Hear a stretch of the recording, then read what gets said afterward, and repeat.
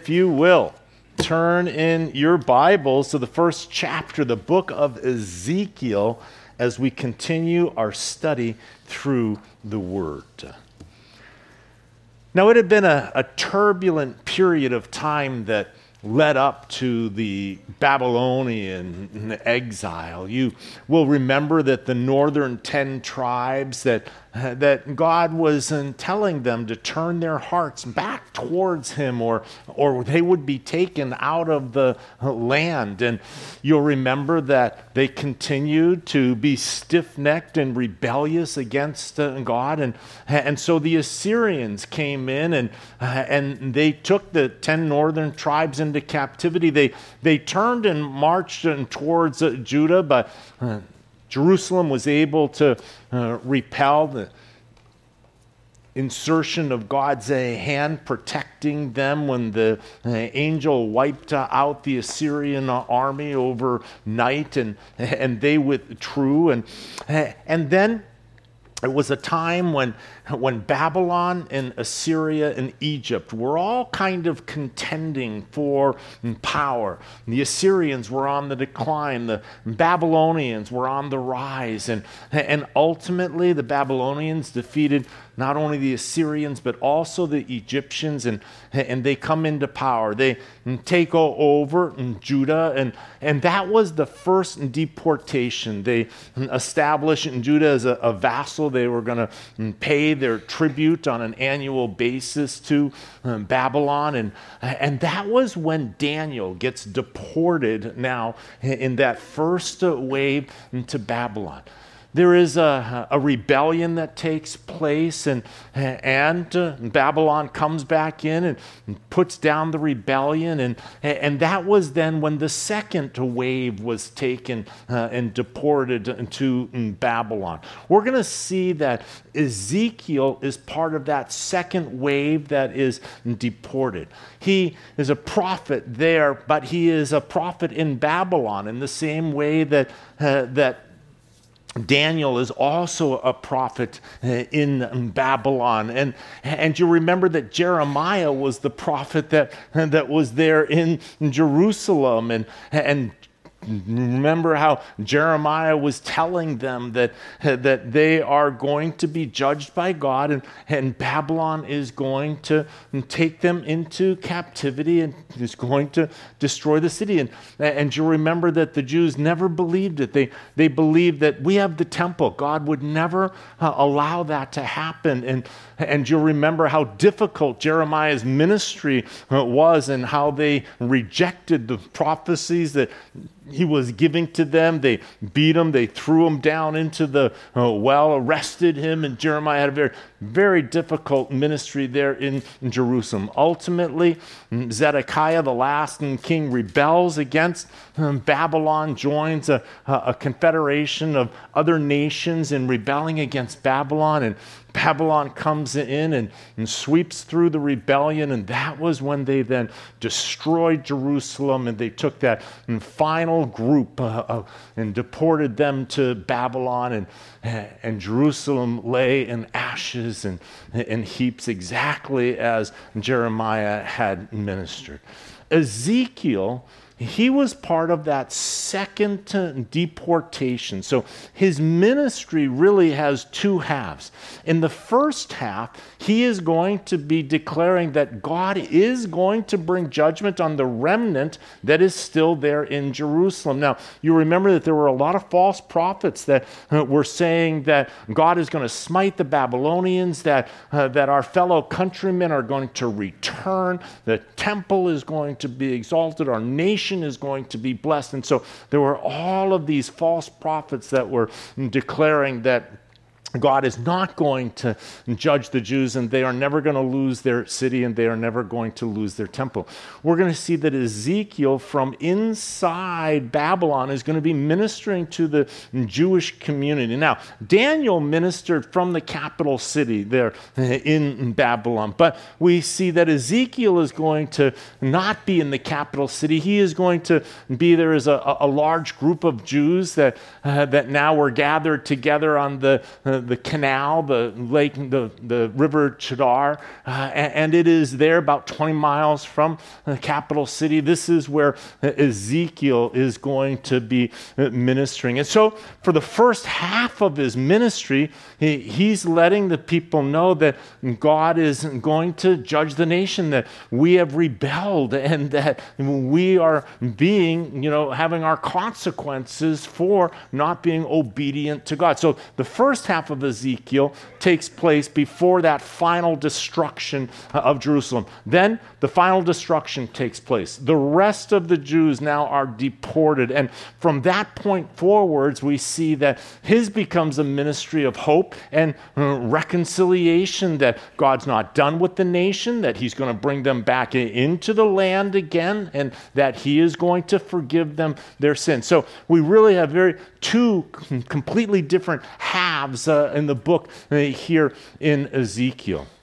Now, what's interesting here in this first chapter, the first couple chapters that we are going to see, is it really starts off with the call of Ezekiel. Ezekiel is a priest, and so he's functioning in that capacity, but God then comes to him and gives him a vision of himself. And so his ministry begins with this awesome, incredible vision of God's throne and of God exalted on his throne. And so that is what we are going to look at here this evening. And so it is interesting because we have glimpses of the throne room of God throughout the scriptures. Isaiah has a vision of the Lord and the throne. We see the book of Revelation has John being caught up in describing the throne room there. We have Ezekiel now is going to also give us, and all of these are in parallel to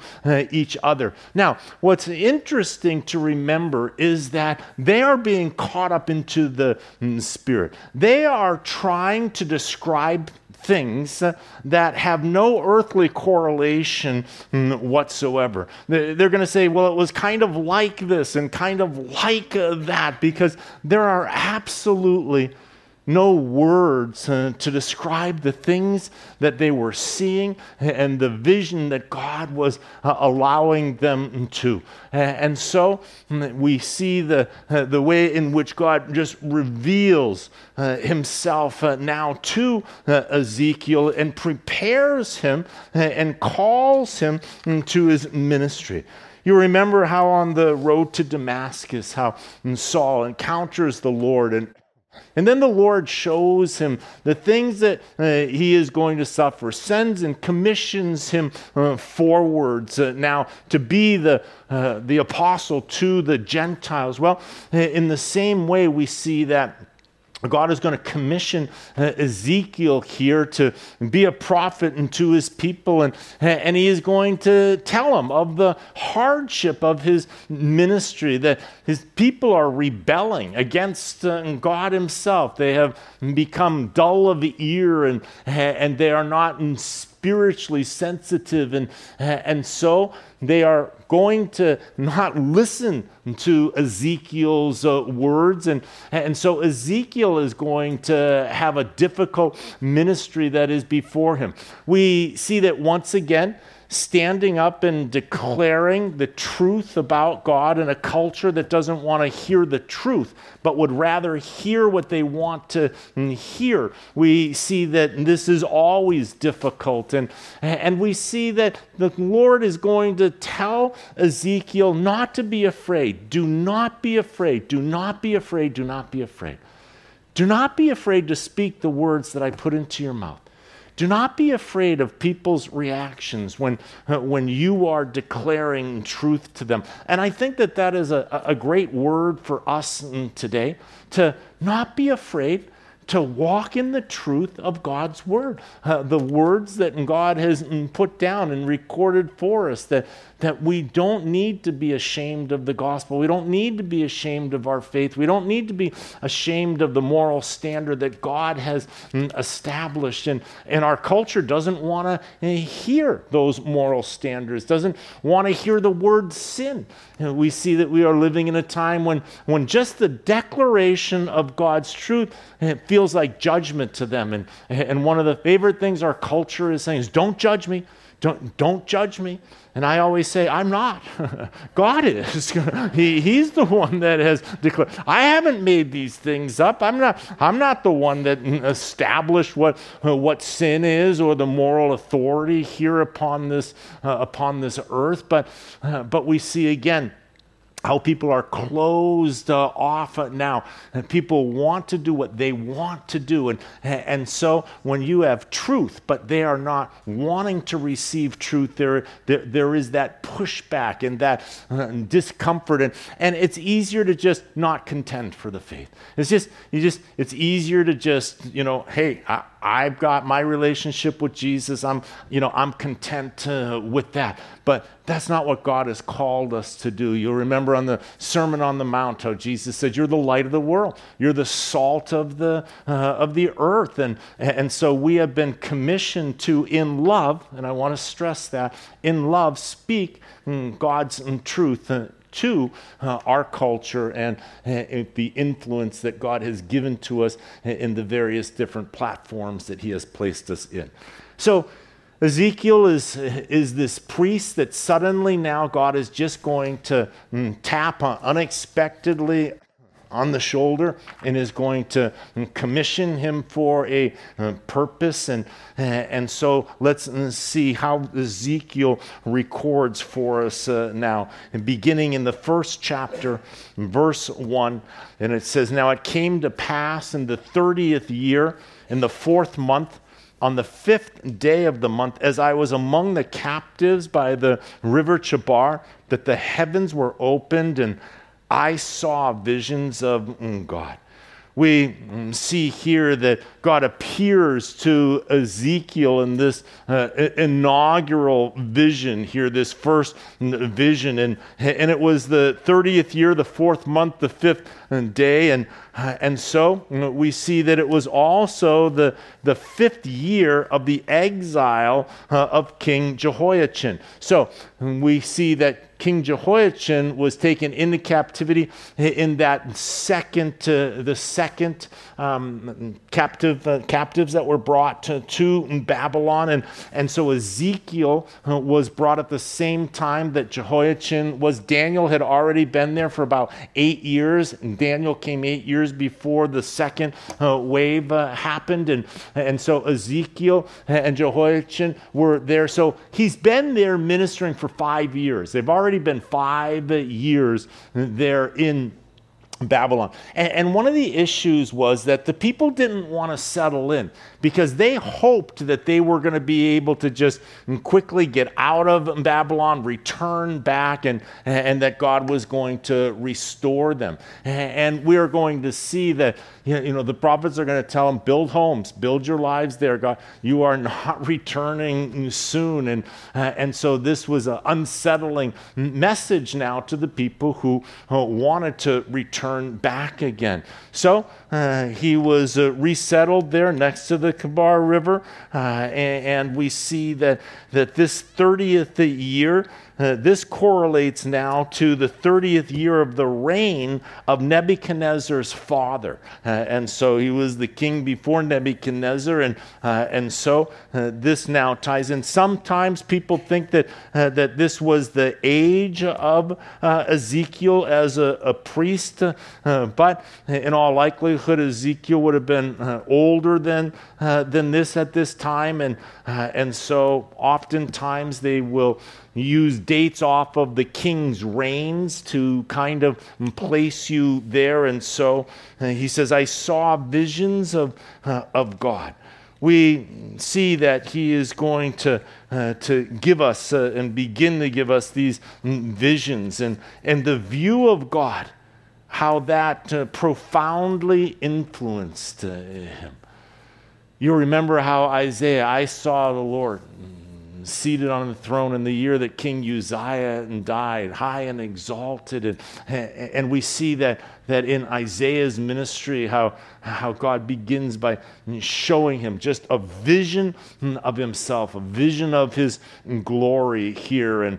And so it says in verse 2, and on the 5th day of the month, which was in the 5th year of King Jehoiachin's captivity, the word of the Lord came expressly to Ezekiel, the priest, the son of Buzi, in the land of the Chaldeans by the river Chebar, and the hand of the Lord was upon him there.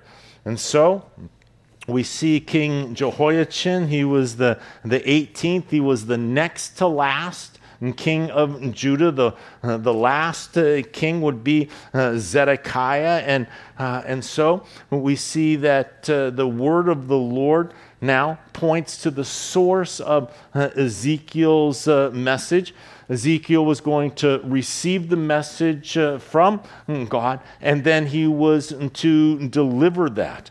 And so we discover in these verses that he is a priest, that he is the son of Buzi. Now, nobody really knows anything about Buzi. And Buzi, the name means contempt. And so there are all different opinions that this wasn't the actual name, but this was a title. And the Jews, the ancient Jews, said that Ezekiel, that Buzi, contempt, son of contempt. Remember that Ezekiel was in Jerusalem before he was brought into captivity. And so there are Jews that say that Ezekiel is actually the son of Jeremiah. And that you remember how contemptuously everybody treated Jeremiah. And so, but we don't have any corroborating evidence of that. We don't see that Jeremiah ever declares that he had any children. And so here it's best just that, I believe he's Ezekiel, the priest. He's the son of Buzi, and that's all we get to know about him. The hand of the Lord, though, now was upon him there. God had chosen him. The Bible says that God searches to and fro the earth looking for those who are seeking after him, who are desiring to serve him and to love him. And so here we see that the hand of the Lord now takes and constrains him into ministry. He wasn't acting on his own initiative. And so here we see that the Lord is now going to call him. We see that he is going to describe now a vision that he was given, and it begins with a revelation of himself. And you'll remember how Moses now at the burning bush encountered the God, the living God, and he was commissioned there. We see also how Isaiah was commissioned, and Jeremiah and Daniel. And so here we see that it begins now with God just revealing himself to Ezekiel. He says in verse 4, then I looked, and behold, a whirlwind was coming out of the north, a great cloud with raging fire engulfing itself, and brightness was all around it, and radiating out of its midst like the color of amber, out of the midst of the fire. So the revelation begins now as this whirlwind. It starts to come. Now, whirlwind in the scriptures oftentimes speaks of judgment, the judgment of God. So he sees the judgment of God coming out of the north. And so that could be a reference to Babylon and to the ultimate destruction of Jerusalem that was coming. But this fire that took hold of itself. It says it was this whirlwind. It was a great cloud, and it had a raging fire he said that was engulfing itself. And so engulfing itself, it was moving and engulfing everything. It was pulling everything in, drawing it in, and then consuming. So as it moved, it was drawing it in and then consuming it as it moved. And he says that the brightness was all around it, and it was radiating out of its midst, like the color of amber. And so we see that this had like glowing coals, like when you're barbecuing and you blow on the coals and it is alive and moving. That's the word here that is being used. And so once again, so difficult to describe now these things that are heavenly scenes, that there is no human language and there is no basis to be able to explain it. And so it has the appearance of or trying to accurately describe it is impossible. And so we see that throughout, God gives us these little pictures in the scriptures of the heavenly scenes. You'll remember that Moses was commanded to build the tabernacle, and he was given the specific instructions that he comes down from Mount Sinai with. And God tells him to build it exactly, to be very, very precise in the building of it, because we see that the tabernacle was actually an earthly model of the throne there in heaven and of the Holy of Holies, representing the throne of God. And so we see that there was the mercy seat that was to go in, and we see the angels that had their wings touching each other over the mercy seat. We see that once again, these are the pictures now of the throne of God that Ezekiel is about to see, and it is beginning here. He says, and also from within it came the likeness of 4 living creatures. And this was their appearance. They had the likeness of a man.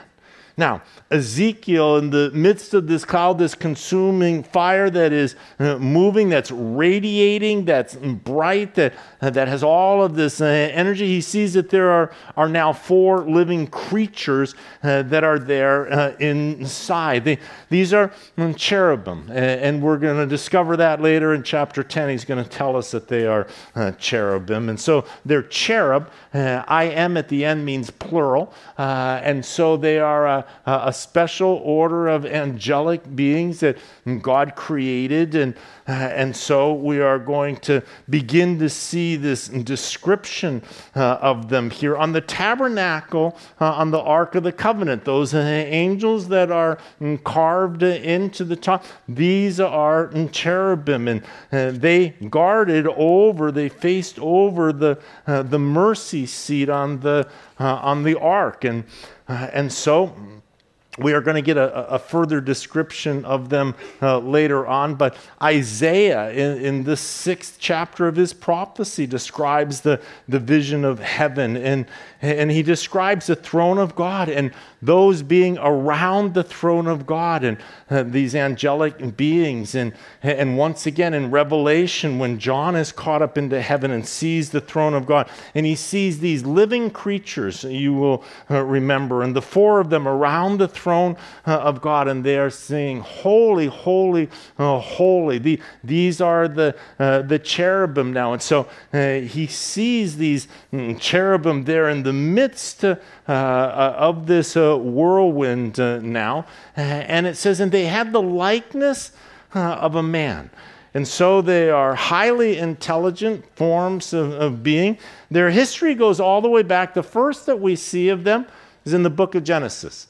It is after Adam and Eve fall and they are put out of the garden, and it was a cherub that now guarded the gate so that Adam couldn't come back in and partake of the tree of life, and so we see him from Genesis all the way through to the book of Revelation.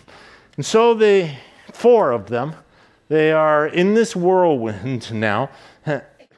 And he says in verse 6, and each one had four faces, and each one had four wings, and their legs were straight, and the soles of their feet were like the soles of calves' feet, and they sparkled like the color of burnished bronze. And so we see now that they have these four faces and they have these four wings. He says that their legs were straight. So the cherubim, they were standing up. He says, but they didn't have regular feet. They didn't have feet like you and I have feet. They had instead they had the clothed feet like a calf. And so he says, and the hands of a man were under their wings on their four sides, and each of the four had faces and wings, and their wings touched one another. And the creatures did not turn when they went, but each one went straight forward. So the four cherubim are in a square, and their wings go forth in each direction, and then they touch the wing of the other one that is in the other corner, and so the four have their wings touching, and they form a square now around. He says that when they moved in a straight line. They only went 90 degrees, and so they always went straight forwards. It says, as for the likeness of their faces, each had the face of a man. Each of the four had the face of a lion on the right side. Each of the four had the face of an ox on the left side. And each of the four had the face of an eagle.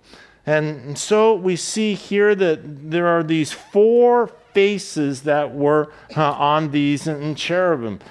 Now, we see that the open to possible interpretations of what it means, what those different faces meant. But many believe, and they see in it the four different aspects of Christ, the four faces, if you will, of Jesus as taught in the Gospels. Now, you'll remember that in Matthew, that Jesus is shown as a lion. He is described as the Lion of the tribe of Judah. We see in Mark pictures Jesus now as a servant, and so the ox, which was used for its great strength. And we see that Luke brings out the humanity of Jesus, and so the face of a man. And in John's gospel, he brings out the majesty of Jesus, and that represented in the eagle. And so the four different gospels representing and focusing on a different attribute or a different face of Christ in his ministry. And thus were their faces. Their wings stretched upward. 2 wings of each one touched one another, and 2 covered their bodies. And each one went straight forward, and they went wherever the Spirit wanted to go, and they did not turn when they went. And so we see now that Ezekiel describes the wings and how the wings were stretched up and were touching, and that with the other set of wings that they were covering themselves and they were covering their bodies in reverence. We see that the motion of the four was always straight forwards in one direction or another. And so they were able to move about, always moving towards the direction of one of the faces. And so they were led by the Spirit, and the motion directing them by the Spirit. They could go in any direction, but they never turned their face. And as for the likeness of the living creatures, their appearance was like burning coals of fire, like the appearance of torches going back and forth among the living creatures. The fire was bright, and out of the fire went lightning, and the living creatures ran back and forth in appearance like a flash of lightning.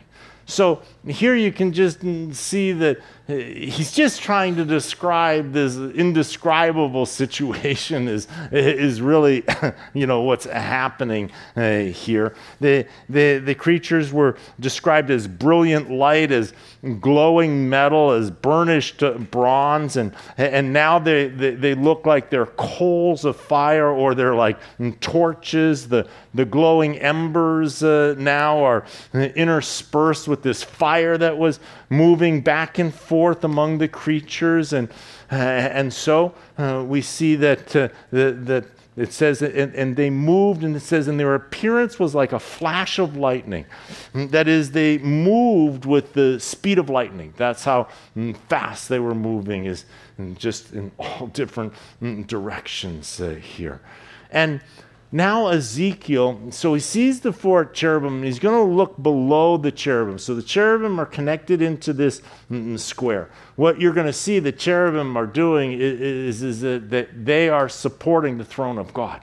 And so they are the base now of the throne. So this is the first thing that Ezekiel sees, is this base with the angels and with their wings now connected. But before he looks up, he first looks down. And now, underneath these four cherubim that are kind of forming the base now, is going to be the wheels. And in verse 15 it says, and now as I looked at the living creatures, behold, a wheel was on the earth beside each living creature with its four faces. And the appearance of the wheels and their workings was like the color of beryl, and all four had the same likeness. And the appearance of their workings was as it were a wheel in the middle of the wheel. And so on the ground next to the cherub are these these wheels, and now he says that there's this wheel that's inside of the wheel that's next to the cherubim. It says when they moved, they went toward any one of the four directions. They did not turn aside when they went. And as for their rims, they were so high, they were awesome. And their rims were full of eyes all around the four of them. Have you ever seen anything like this in your life? This giant rim, and it had eyes all the way around it. And here again, Ezekiel is just trying to write, what exactly God showed him and what he revealed. And so they could roll in four directions without being turned, and they could move with the cherubim, and their height now was impressive, and then the wheel was full of eyes. Now, we see that this unusual feature, many scholars believe that this speaks of God's omniscience, that his eyes are looking in all directions, that he sees everything in all directions. This is just kind of a visual manifestation of that attribute of God. And so, verse 19, when the living creatures went, the wheels went beside them. And when the living creatures were lifted up from the earth, the wheels were lifted up. And wherever the Spirit wanted to go, they went, because there the Spirit went. And the wheels were lifted together with them, for the spirit of the living creatures was in the wheels. And when those went, these went. And when those stood, these stood. And when those were lifted up from the earth, the wheels were lifted up together with them. For the spirit of the living creatures was in the wheels. And so we see that Ezekiel has this vision of God on this mobile platform. And the cherubim are supporting this platform. And as directed, the wheels responded, and the chariot was propelled on its way. And we see that there was this perfect unity now between the living creatures and the wheels, and it was directed by the Spirit of God.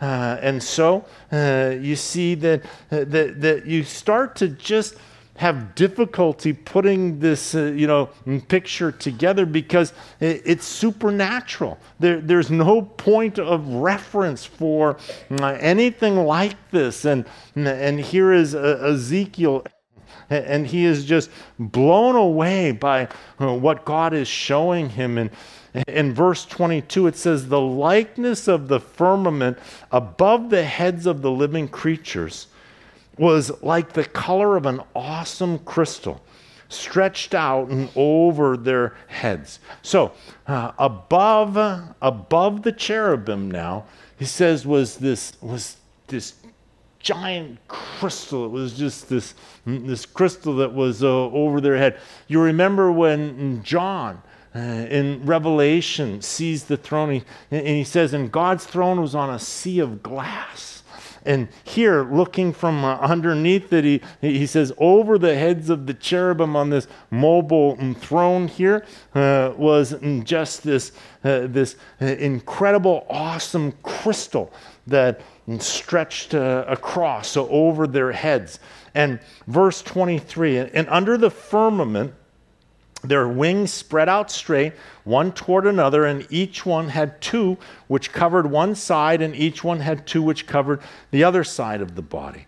And so we see that once again, the two wings up and the two wings covering themselves.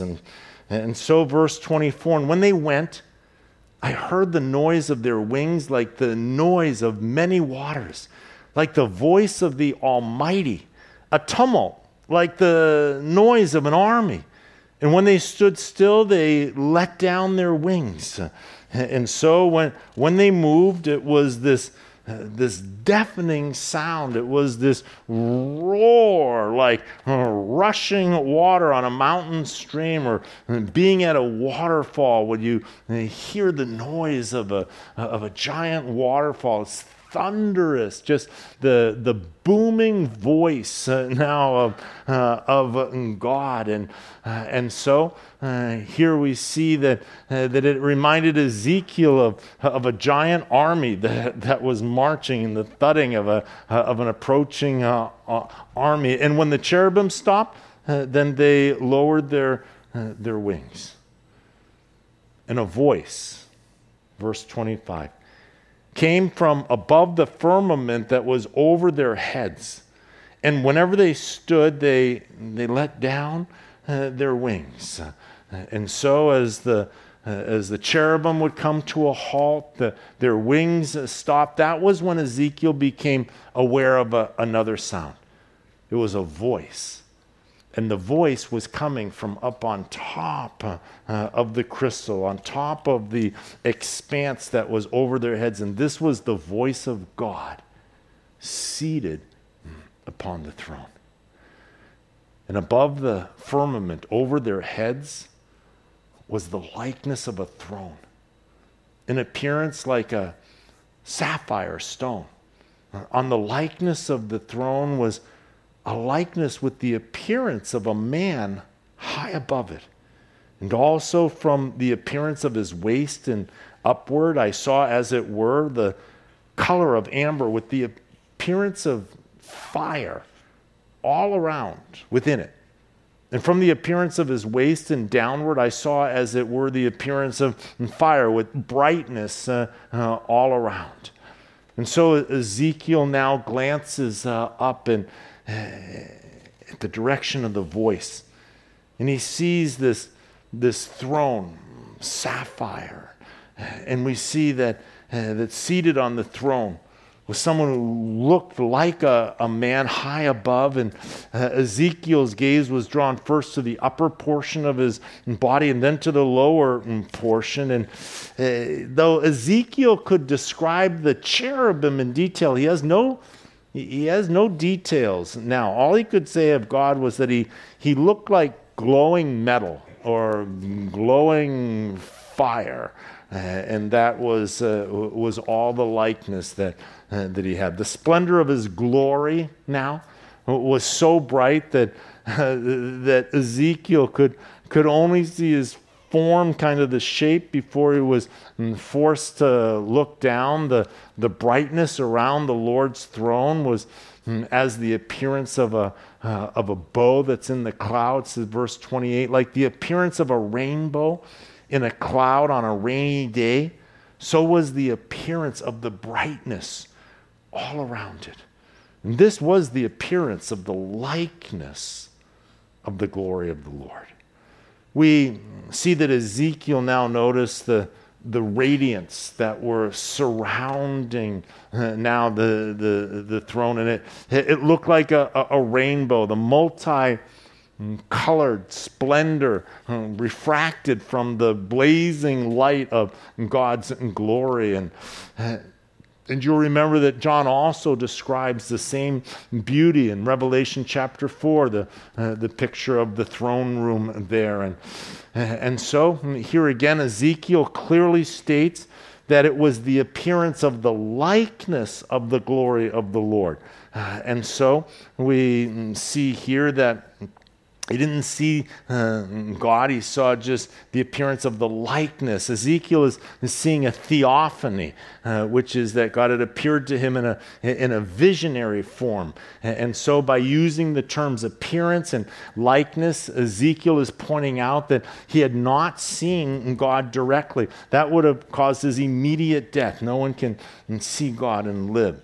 And so we see that when a person has a vision, what happens is that they are given the capacity, or they're given the ability to peer into the spiritual realm, to peer into that realm. God is spirit, and those that worship him must worship in spirit and truth. So it is a realm. The spirit is a realm. It's beyond our three dimensions that we know and that we experience, but this spiritual dimension.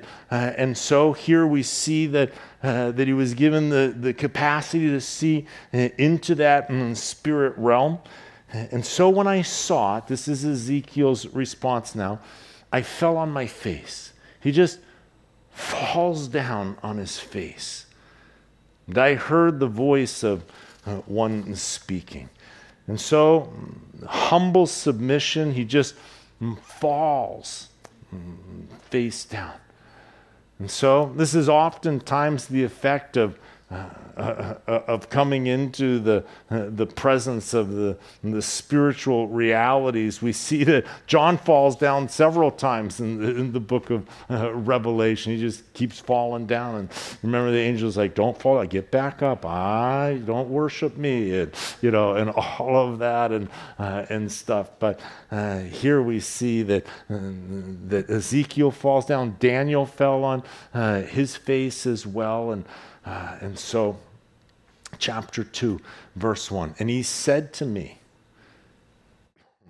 "Son of man, stand on your feet, and I will speak to you." And then the Spirit entered me when he spoke to me and set me on my feet, and I heard him who spoke to me. And so when God tells Ezekiel to stand, notice this. He gives him the provision that enabled him to be able to stand. It says that the Spirit entered me when he spoke to me, and it was the Spirit that set me on my feet. It was like I had no control, I had no strength in me, but we see once again that when God calls us to anything, he will give us the provision to be able to accomplish it. There is always the provision that God gives to us in order to enable us to be able to do what he has called us to. Now, he has called us to walk in the Spirit. He says, if you will walk in the Spirit, you will not fulfill the lusts of the flesh. And so, how do I overcome the temptations of my flesh? I overcome the temptations of my flesh, not through willpower, not through self-denial, not through saying, I am never, ever, never, never, ever, never, ever going to do that, ever, never again. It is not through your own personal strength that you're going to be able to overcome the flesh. You see, the flesh cannot discipline the flesh into godliness. The flesh can't overcome the flesh. It is only the Spirit that can overcome the flesh. And so when God calls us to follow after Jesus, what has he done? He gives us the empowerment of the Holy Spirit in our lives to enable us to be able to do that. Now, we have to choose to die to ourselves and to now walk in the Spirit and trust in the power of the Spirit. And then when we're able to overcome the temptation, all glory goes to God, because it was the Spirit that helped us to overcome the temptation, what we couldn't do in our own flesh. So we experience the victory, and God gets the glory. And that is the way that he has now designed for us to be interacting. God tells him to stand up, but what does he do? He has the Spirit enter him and strengthen him and lift him so that he's able to stand up. Sometimes we can go through trials and difficulties and hardships in our lives, and we just fall down. And God says, stand up now. And he will enable us through the power of the Spirit, in the same way that the Spirit now enters into Ezekiel and picks him up. He will pick us up. He will lift us up. He is the lifter of our head. And he will enable us and equip us to be able to persevere through any difficulty, any hardship that you might be going through, and you get tired and you get weary. But Paul would say that when I'm weak, then he's strong on my behalf, then I'm not able. But he is able. And so we see that enablement, that relationship with God through the power of the Spirit. Listen, he never created us to live independent of him, to be these godly men and these godly women in our own strength. He created us to be an electric appliance. A toaster is a wonderful invention. It does a great job of cooking toast if it's plugged into an outlet. But not being plugged into the outlet, it doesn't work. It wasn't meant to work, not being plugged in. The engineers didn't design it to work without being plugged in. You were designed to be plugged into the power of the Holy Spirit in your life. And then we think, okay, I got it.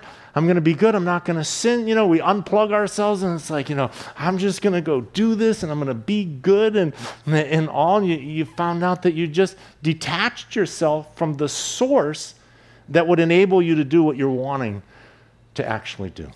Jesus said it a different way, didn't he? He said that he's the vine and you're the branch. And apart from me, you can do nothing. Abide in me. You have to be plugged in. So the Spirit of God is going to fill you. And now you are going to be walking in the Spirit. And so just the dependency upon God. It's just interesting that, our natural bent is to think that that maturity means independence. The little child, I can do it myself. I can now tie my shoe. I can buckle my pants. I can get myself into my car seat. I don't need you any longer. I'm big enough now. And they're fighting for that independence, to say that now I'm a big person, and sometimes we can translate that same attitude into our spirituality, to where it's like, okay, I've read the scriptures, I know what I'm supposed to do. I got it. Now I'm going to go and do it, and you can watch. And he's like, I'm going to watch you fall on your face, is what I'm going to watch you do. But if you want me to watch, I'll stand back and watch. And it's not till we really learn that complete dependence. That dependence upon God, to be able to love and to be able to forgive and to be able to be gentle and kind and long-suffering, all of that. We have such limited capacity in our own strength. And as you mature as a believer, you think that you're going to grow in your natural ability to do that. You're not going to.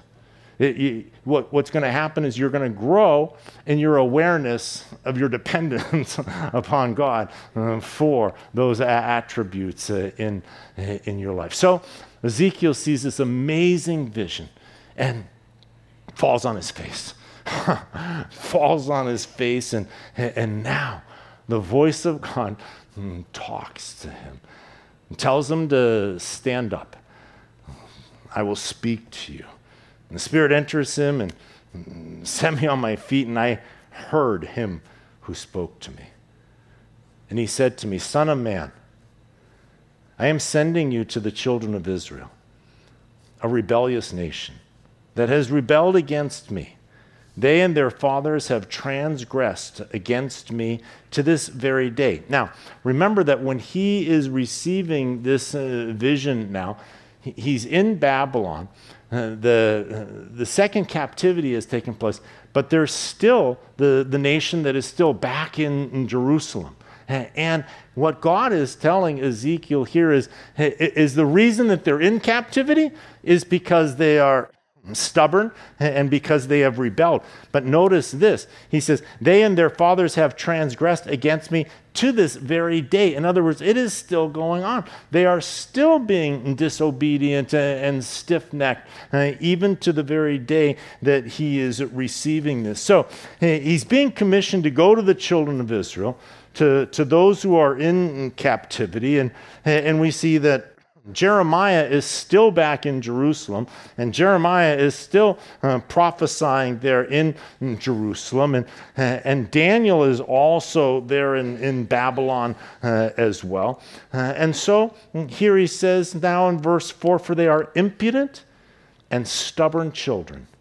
I am sending you to them, and you shall say to them, thus says the Lord God, as for them, whether they hear or whether they refuse, for they are a rebellious house, yet they will know that a prophet has been among them.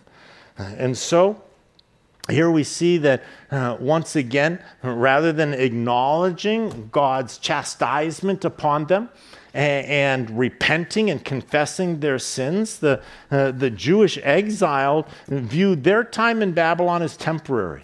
This is just a temporary setback, and we are going to be back once again in our own land. And they refused to admit their sin or to believe the threat of impending judgment on the rest of the disobedient nation. And so we see that Ezekiel's task was to declare God's word.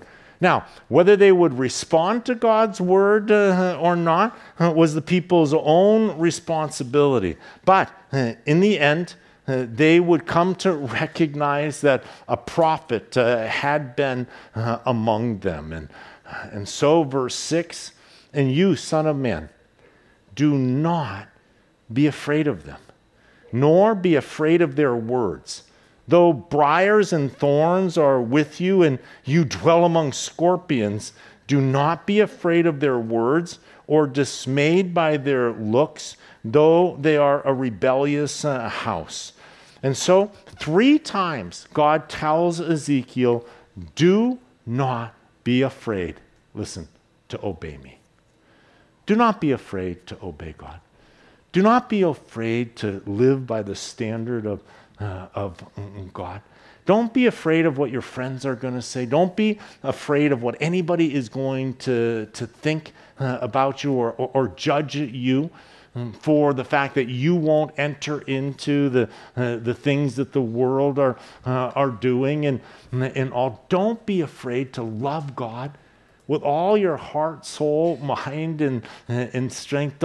Don't be afraid. Don't be intimidated by this culture and by the day in which we are living.